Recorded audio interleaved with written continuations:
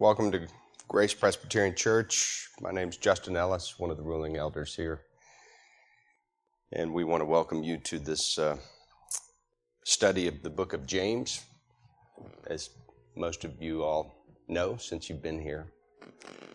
But we're going to be continuing our study of the book of James, first chapter, in particular verses 12 to 19. But before we begin, let's pray. Gracious God and Heavenly Father, we ask that you would give us wisdom this morning as we study your word. Father, we pray that you would,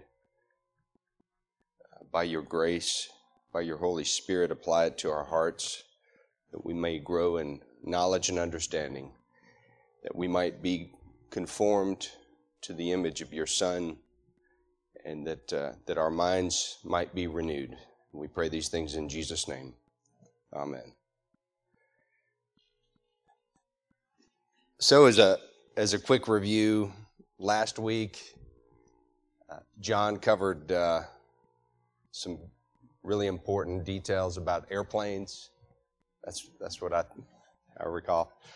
No, just to catch us up for the context of what we've been covering, Joe a couple of weeks ago covered counting it all joy with various trials and tribulations. And then last week, John covered, as James discusses, how we might count it joy, applying wisdom, and pointed out several helpful things. For instance, experience is not the same as wisdom. Age does not equate to wisdom. And it was kind of interesting for those who were here on Sunday evening, how much the Sunday school lesson and John's teaching tied in with what we heard in our sermon about King Uzziah, his great pride, and the fact that even though he grew older, his heart grew cold toward the Lord, and he no longer pursued wisdom. So John highlighted a prescription for us from Scripture to pray for wisdom, to pray for help from the Holy Spirit, and to meditate on God's Word, and remember Jesus' words to abide with Him in the midst of our trials. And this morning we're going to continue with this thought, picking up in verse 12. So let me read verses 12 to 19, the first part of verse 19. Again, James 1, 12 to 19. Blessed is the man who remains steadfast under trial, for when he has stood the test, he will receive the crown of life, which God has promised to those who love him. Let no one say when he is tempted, I am being tempted by God. For God cannot be tempted with evil, and he himself tempts no one. But each person is tempted when he is lured and enticed by his own desire. Then desire, when it has conceived, gives birth to sin, and sin, when it is fully grown, brings forth death. Do not be deceived, my beloved brothers. Every good gift and every perfect gift is from above, coming down from the Father of light, with whom there is no variation or shadow of turning, or shadow due to change. Of his own will he brought us forth by the word of truth, that we should be a kind of first fruits of his creatures. Know this, my beloved brothers. So as we study this section, there are three things that I'd like to concentrate on here. First, adopting a heavenly mindset or mindedness.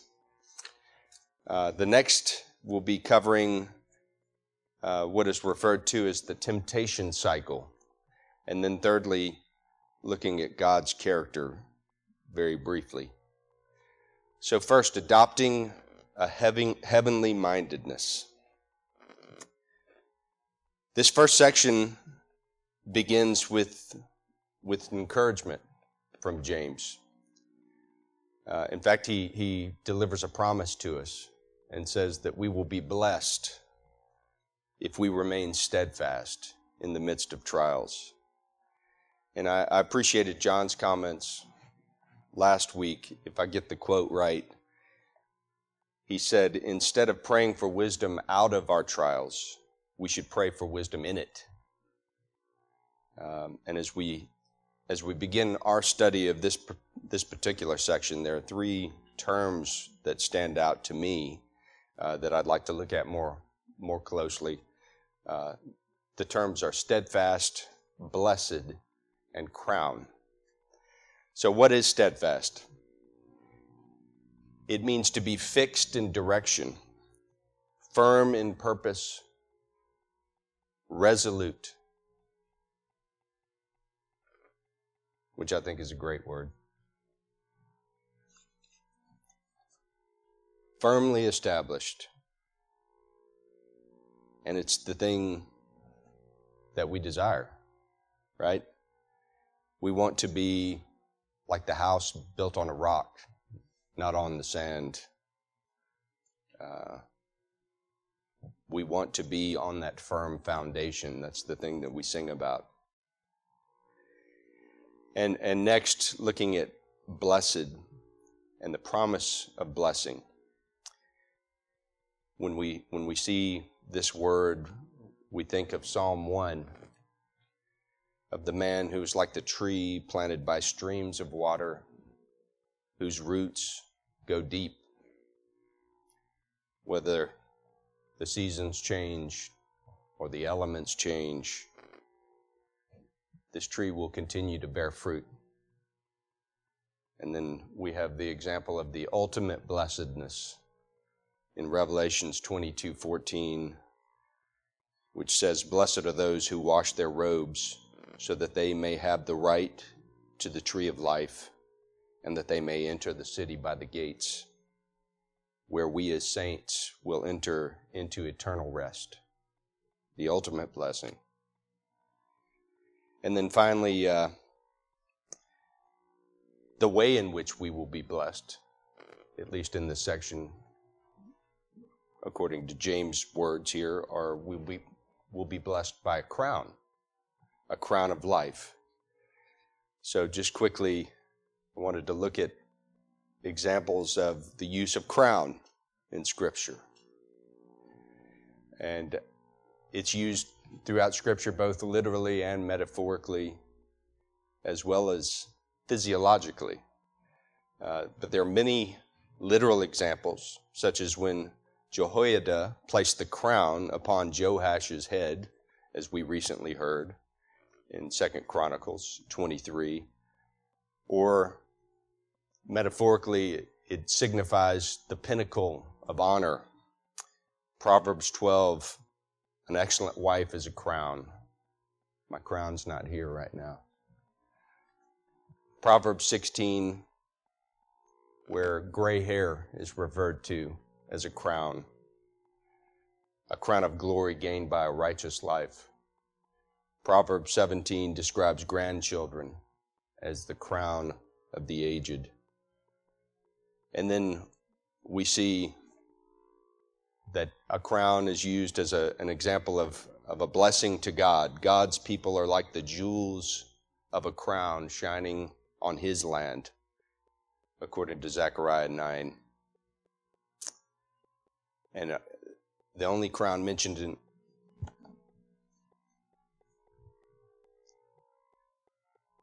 as we do this quick survey through Scripture, the only crown mentioned in the Gospels is the crown of thorns.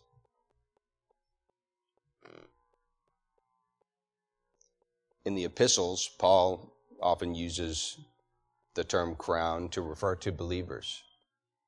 They are his crown, my joy and crown, he says in Philippians, or in 1 Thessalonians, his crown of boasting. It's you believers. And then we have a couple of examples of eternal or otherworldly crowns, such as 2 Timothy, the crown of righteousness to all who have loved his appearing, or in 1 Peter, an unfading crown of glory for faithful elders. Something, the opposite side of some of the great warnings that are given to elders.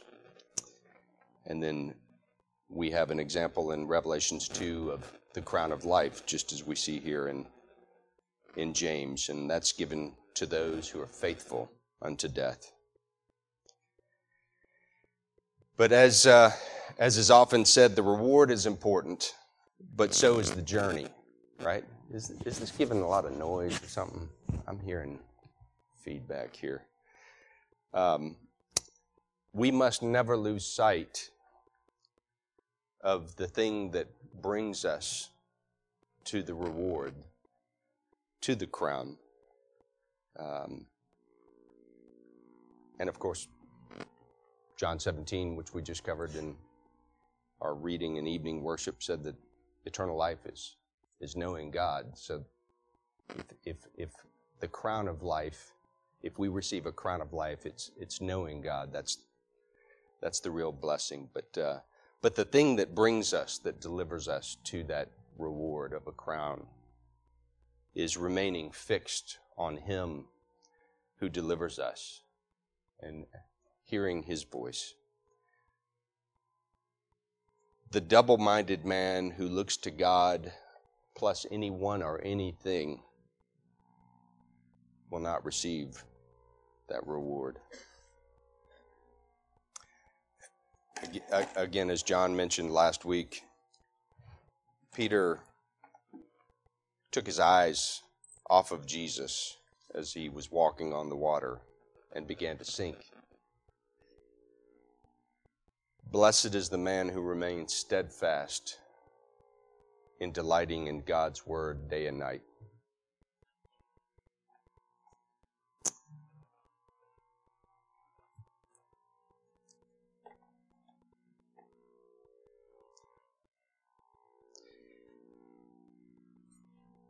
Well, as we've been considering receiving a crown, being blessed, it's all in the midst of trials, and I thought it might be helpful for a moment to consider various types of trials. As we go back to verse 2 of this chapter, James refers to trials of various kinds.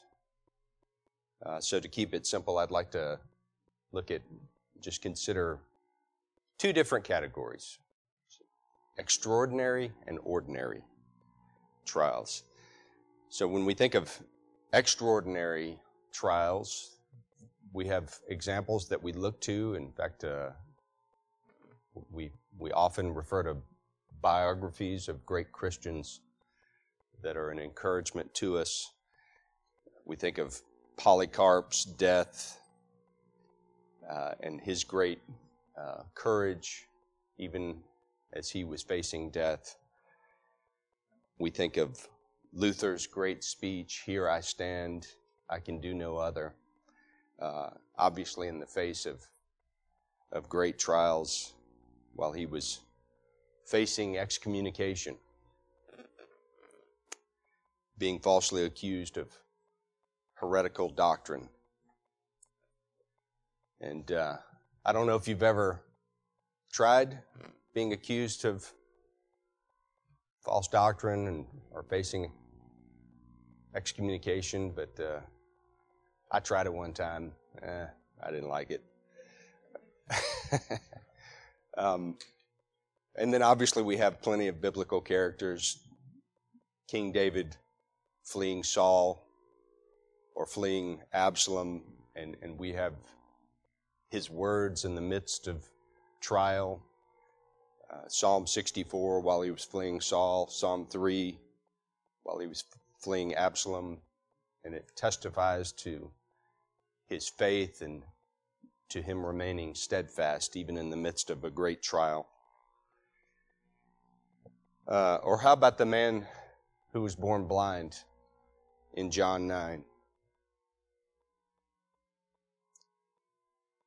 You may remember the story where it begins with the disciples saying, "Jesus, who sinned?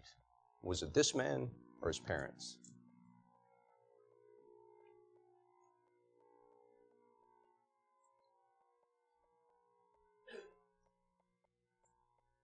And Jesus, I think, opens up a window into heaven.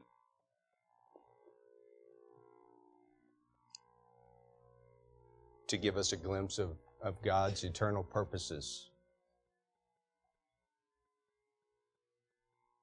And he declares that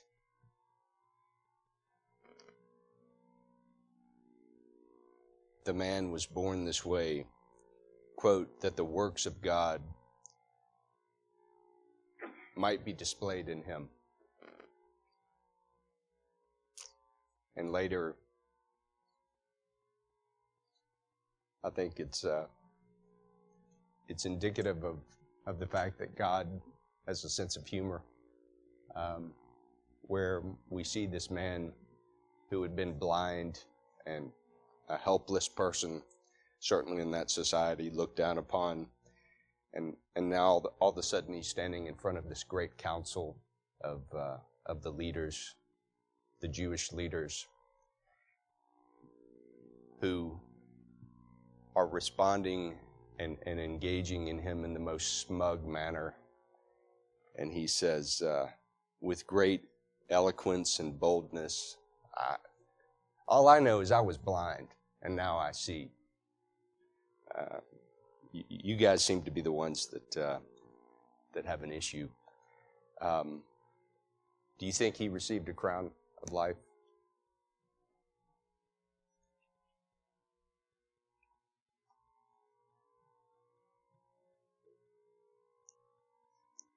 But as we're considering suffering and trials,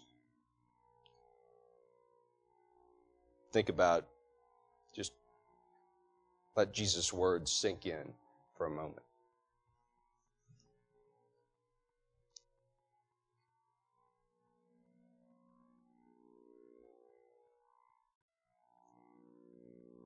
See, I always know it's going to happen at some point when I'm doing these lessons. I just don't know when.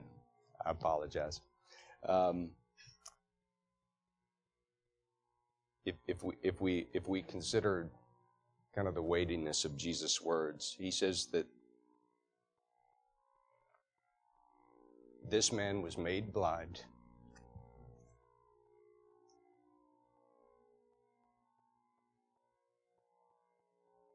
for all his life up to that point.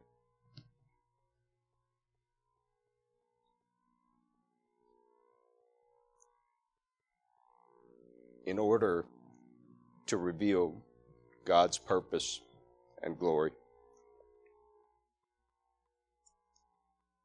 Now, there are plenty of folks who've been born blind, but I'm not sure if any have displayed God's glory the way this man did.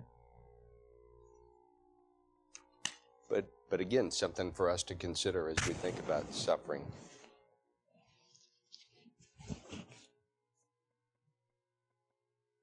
And I would argue that if we could see as clearly in the midst of our suffering that this is what was going on, that it would make it a lot easier, I think, in many ways. And I guess that's an obvious question for application for us. Do we see our suffering in this way? I would argue that in many ways, I think everybody's understanding of suffering is different. And what suffering is relative. The worst thing that a person's ever experienced is the worst thing they've ever experienced. And for one person, that may be far more horrendous. But it seems to me that as believers, that in the midst of great suffering, it often is like a bullhorn from the Lord to us. And maybe sometimes it is more apparent that God is working in us for His good, for our good and His glory. So I would call suffering like this to be extraordinary. But what about the ordinary? The mundane trials? I'd like to discuss those for a couple of minutes as well. Because I think, at least for me, those are the ones that I repeatedly fail. So the ordinary, just again, what's a trial? It's the act of trying or testing or putting to the proof. And we've just kind of been comparing the difference between extraordinary and ordinary, discussing the fact that extraordinary might be a little, I don't know if easier is the right word, but I think we face them less. And but the ordinary, at least due to my dullness, I would argue often expose my weakness and sinfulness. As an example, a couple of weeks ago, I was thinking about this lesson, and I was meditating on God's Word, and I think I'm realizing that driving is a trial for me. And I was caught up into the third heaven, thinking about God's Word, and then somebody pulled in front of me in the fast lane, driving slow, and I don't like that. And simultaneously thinking of the goodness of God, I was speaking out loud things like moron, idiot, and obviously not remaining steadfast in the midst of a trial.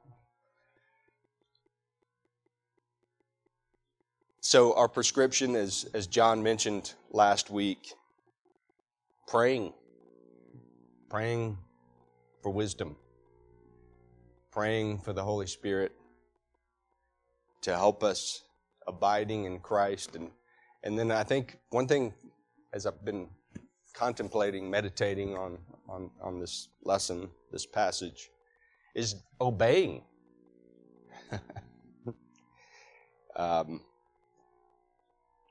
So I've tried to not say stuff when I'm driving by myself. So, but it's something for us to consider. Another thing for us to consider is we don't know this normally. This is not natural. James wouldn't be sharing it with us if we knew it. So he's telling us because it's different. And again, I think it's indicative of a heavenly mindedness that we must adopt in order to be obedient. All right, so let's move on to verse 13 here, where James says, "Let no one say when he is tempted, I am being tempted by God, for God cannot be tempted with evil, and He Himself tempts no one." I don't know about you all, but if you've studied James before, I've always found this to be a little bit of an odd transition, where in a lot of ways what he's been saying prior to this has all been very encouraging for the most part, and then there's kind of like this threat, Don't you dare say. Almost like he's chastising us. But I think Sinclair Ferguson, who wrote the commentary that we're using for this lesson, for our study, refers to this as a bridge. And if we look back at verses 2 to 4 of having joy in trials and connecting it with his pronouncement of blessings for us, then you ask, why is there this shift? It seems in many ways that what James is doing is countering our natural instinct, our instinctive response. And if we think back, Adam and Eve took the fruit, they ate it, they sinned against God. And what did Adam say to God? Well, that woman you gave me, she's the one. I think it's natural that we are under trials, but at times maybe give in and sin, and then blame God.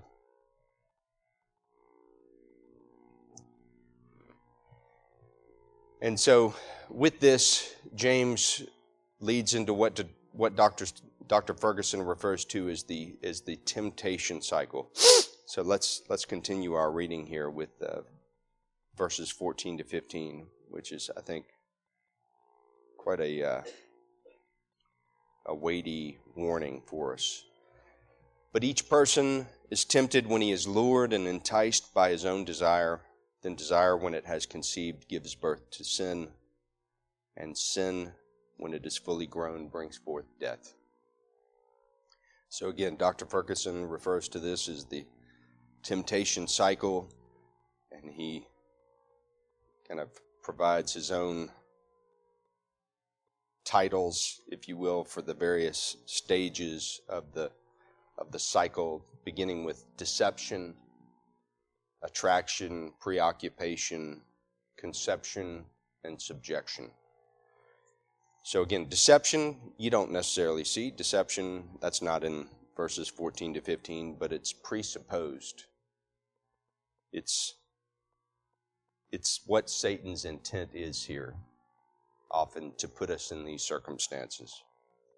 It's his ultimate objective, just as he did in the garden, to deceive Adam and Eve into thinking God's not really good.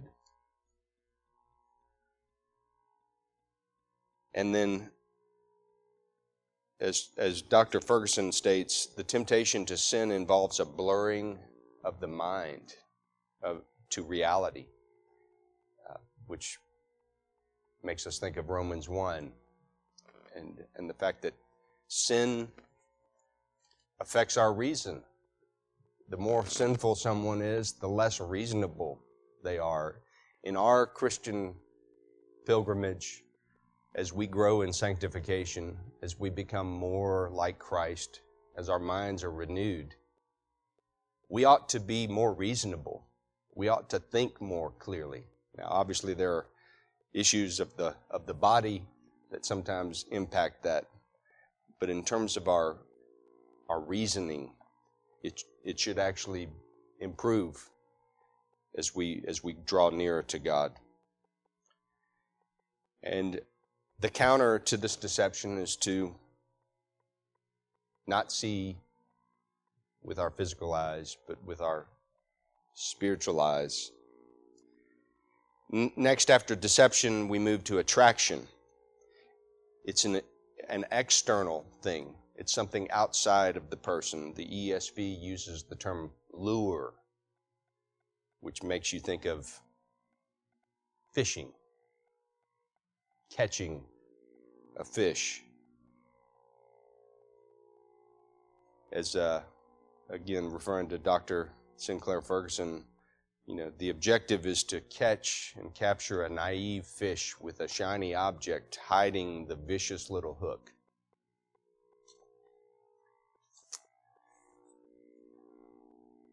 Ecclesiastes 3 says that God has made all things beautiful in its time. There are a lot of shiny objects in the world. And an interesting note, because I got to bring up one of these examples. When I was going through training for flying, and you're looking for bad guys out there, bandits, the training was to fix your eyes somewhere out in the distance and allow your eyes to pick up the movement on the periphery. So, in some ways, in our fallen state, we're inclined to pick up and be attracted by objects, shiny objects that might be a lure for us. I think though the statement idle hands or the devil's workshop is not a biblical statement, I think it is brought together from some biblical concepts. Proverbs 10:4, a slack hand causes poverty, but the hand of the diligent makes rich. And Ephesians 5:16, redeeming the time because the days are evil. So I think there's something to be said about the idea of attraction and how we might protect ourselves. Next is preoccupation. Now the thing that was external becomes internal. Desire is conceived. A thing transitions in our hearts from something that we see, and it becomes something that we need or we desperately want, which could be good things. As an opinion for young parents, I think this may be an argument to say no sometimes. If all things are equal, might be good.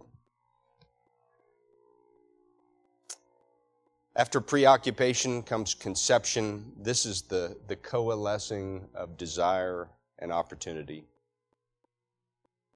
Sometimes we have desire without opportunity. Sometimes we have opportunity without desire. This is where those two things come together. And I think the mind goes to examples like David and Bathsheba. Tragic example. In 2 Samuel 11, in the King James, it says David tarried, creating an opportunity. Instead of being out in the fields fighting, he tarried. And it happened. And he saw. And David sent and took. And the woman conceived. And I think a lot of this does not make sense if we don't have a right perspective on sin and how sin affects man. If we have the idea that sin is merely a verb, when I lie, I sin. And then prior to that, there was no sin. I don't think we understand this passage as well. Instead of thinking, I think more correctly that, well, you do sin when you lie, but sin is often a fruit of what's like a poisonous seed of some horrible plant that's buried in our hearts. And if given the right nurturing and care, it might sprout up to kill us or those around us. And I think there are many examples of this in Scripture, whether it be Romans 7. Paul says, "For while we were living in the flesh, our sinful passions, aroused by the law, were at work in our members to bear fruit to death." In Colossians 3:5, Paul says, "Put to death, therefore, what is earthly in you, sexual immorality, impurity, passion, evil desire, and covetousness, which is idolatry. And then finally, subjection. That's the final link in the temptation cycle. And it's almost like a spider weaving her web to catch and kill her prey, where sin, when it's fully conceived, brings forth our destruction. And going back to the example of David, Uriah was unjustly killed. The child born to Bathsheba dies. God declares judgment. The sword shall never depart from David's house. More death. And God will raise up evil against David even out of his own house. And I imagine you all can think of examples. By God's grace, let it not be us, but we can maybe think of examples of people that we know. I just recently learned of a family friend. In fact, arguably I wouldn't be here if it weren't for this person. And the impact that they made in my family, leading someone in my immediate family to the Lord. And yet, they were under a trial. And in the midst of the trial, they were allured and they fell. And then that fall became public, maybe by God's grace, for the sake of their own soul. But 30 years later, the ripple effects are destroying families, extended families. So, what do we do with that? As an effective counter, we see that James tells us in response to this, be not deceived. Be aware. And what is it that we ought to be aware of? Well, among other things, God's goodness. If only Eve had possessed James' thinking in the garden. In many ways, it seems like James is talking to Eve here. And he moves from the temptation cycle, this very loving warning of not being deceived, to what seems like an odd transition again, in some ways, of talking about God. Every good gift and every perfect gift is from above, coming down from the Father of lights, with whom there is no variation or shadow of turning. Of his own will, he brought us forth by the word of truth, that we should be a kind of first fruits of his creatures. And you might say, well, why is he doing this? If we look at every good gift and every perfect gift is from above, I think it causes me to think of Luke 11, where Jesus says, if you then who are evil know how to give good gifts to your children, how much more will the Heavenly Father give the Holy Spirit to those who ask him? Moving on to coming down from the Father of lights. Light enables sight. Without light, we stumble in the darkness. Recall Psalm 119, your word is a lamp unto my feet and a light unto my path. John 8, Jesus said, I am the light of the world. Whoever follows me will not walk in darkness, but will have the light of life.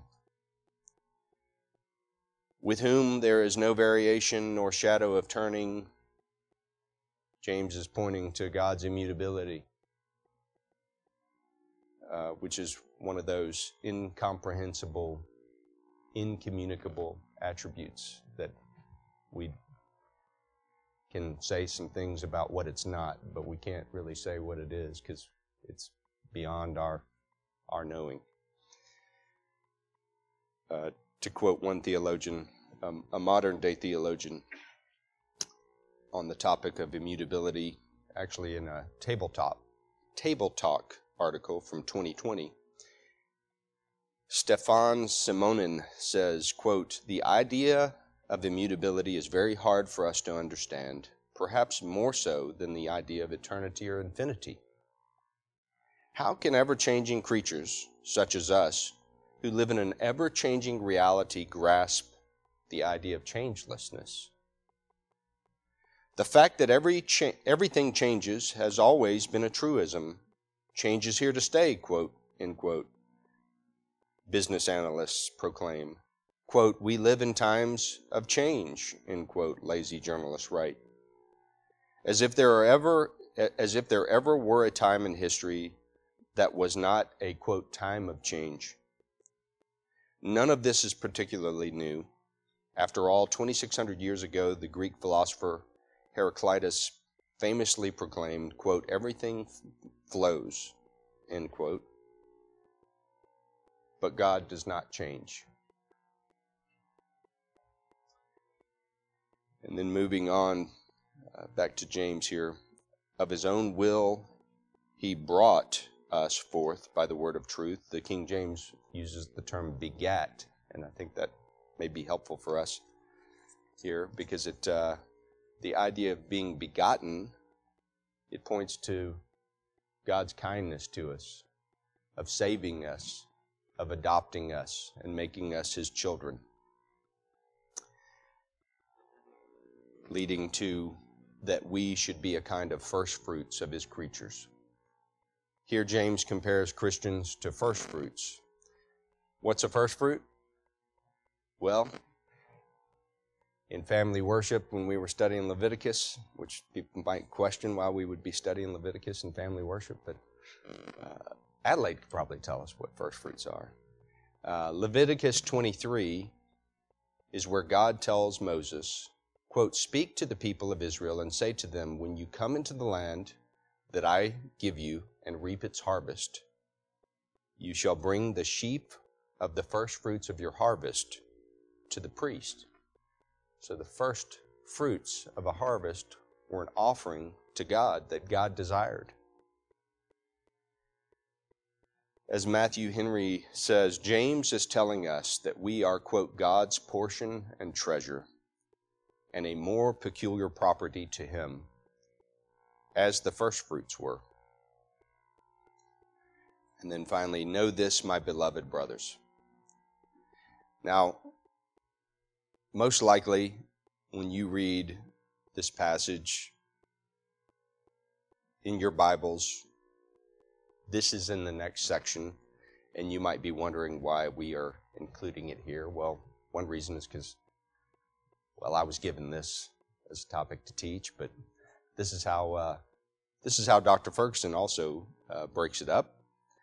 And I think the argument that's made here is that in light of all the great things that we've just been told, in light of these wonderful teachings about being heavenly mindedness, it's just kind of a punctuation to this section where James says, know this, my beloved brothers, in a familial, loving way. In closing, in these handful of verses, I think James makes a defense of God's goodness. Are we facing various trials? Remain steadfast, for God is good.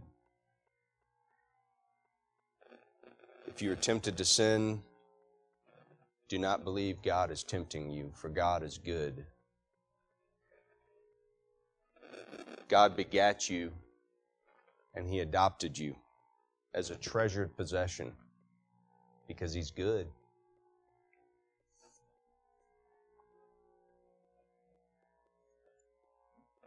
James encourages and warns us not to fall prey to the deceitfulness of Satan as Eve did in the garden when she was enticed to believe that God was not good. In the section that we covered here, we're back in the garden with Eve, or in the wilderness with Jesus as he faces temptation. James is pointing out a better way by adopting a heavenly mindedness, by keeping our eyes fixed on Christ, trusting in his word. We will see our trials in a different light. When conflict arises within our families, when our friends leave us or betray us, when we unexpectedly lose loved ones, when our bodies fail us, Christ suffered all these things on our behalf. So may we trust that God is good. Let's pray. Gracious God, thank you once again that we might gather together in your name and that we might study your word. Father, please help us to have this heavenly mindedness.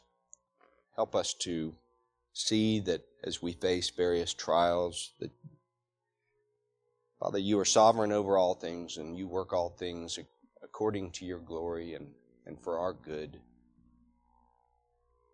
Father, we pray that you would now go with us, you would bless and redeem our worship this morning.